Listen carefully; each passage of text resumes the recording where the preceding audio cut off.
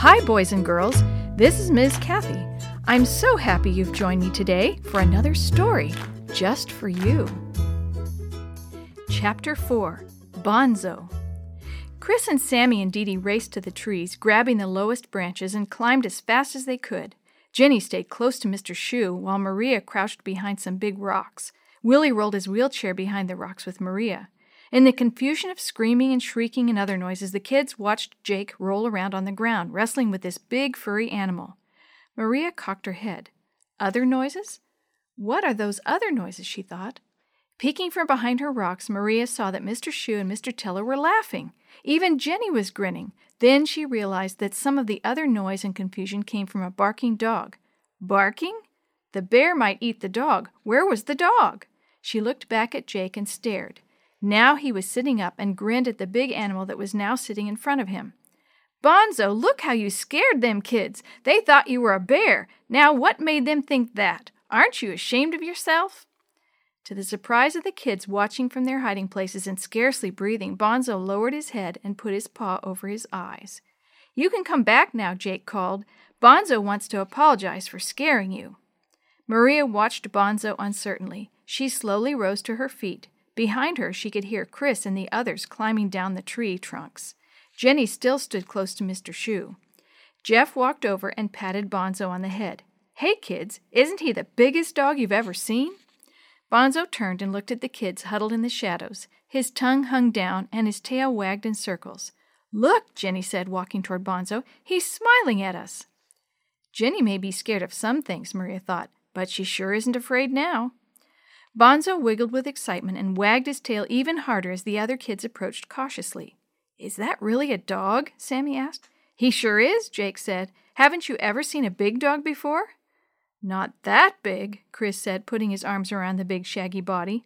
He got a sloppy, wet kiss in return. He's a Newfoundland, Jack explained. Then he turned to the others. Don't be nervous. Bonzo's very friendly. He loves people of all sizes, almost as much as he loves water. You mean he swims in this cold river? Dee Dee asked. Look at his coat. If you wore a coat like that, would you feel the cold water? Dee Dee pulled apart some of his long black fur and discovered another very thick coat of short hairs. Wow, look at this! Soon all the children were gathered around Bonzo, patting his head and scratching his ears and poking and pulling at his fur. He just sat there grinning and wagging his tail. Look, he's wearing a bib. Willie reached out to touch the white spot on Bonzo's chest. Next time we think we see a bear, Maria said, we'll look for the white spot. If he comes back at breakfast time, you can throw sticks into the river for him to fetch. That's his favorite game, Jeff said. What else does he like to do? Sammy asked. Sleep, Jake answered, especially on wood piles. They all laughed. Hey, Bonzo, Jake said, where's Tony? Bonzo lifted one ear, and he sat up a little straighter. His tail wagged faster. He let out several deep, loud barks. Then he stood and barked again, his eyes fixed on the darkness beyond the campfire. In the stillness, the kids heard twigs snapping. Again, they hardly breathed, not knowing what Jake's next surprise would be. Go get him, Bonzo! With another deep bark, Bonzo leaped forward as a figure appeared out of the woods. When he reached the man, Bonzo stood on his hind legs and put his paws on the man's shoulders to lick his face. The kids stared, open-mouthed, at the person in the shadows. The man pushed Bonzo down and walked into the light of the bonfire.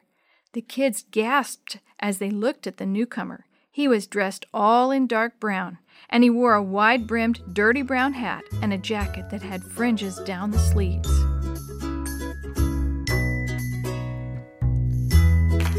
The story you have heard today is a chapter of the Shoebox Kids, Book 11, Rattlesnake River Adventure, written by Sandy Zogg, edited and created by Jerry D. Thomas, and used with permission from the Pacific Press Publishing Association.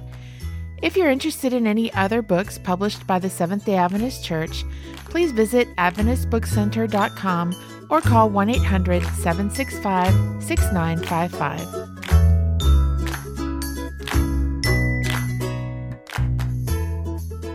This podcast is a production of the Carolina Conference of the Seventh-day Adventist Church.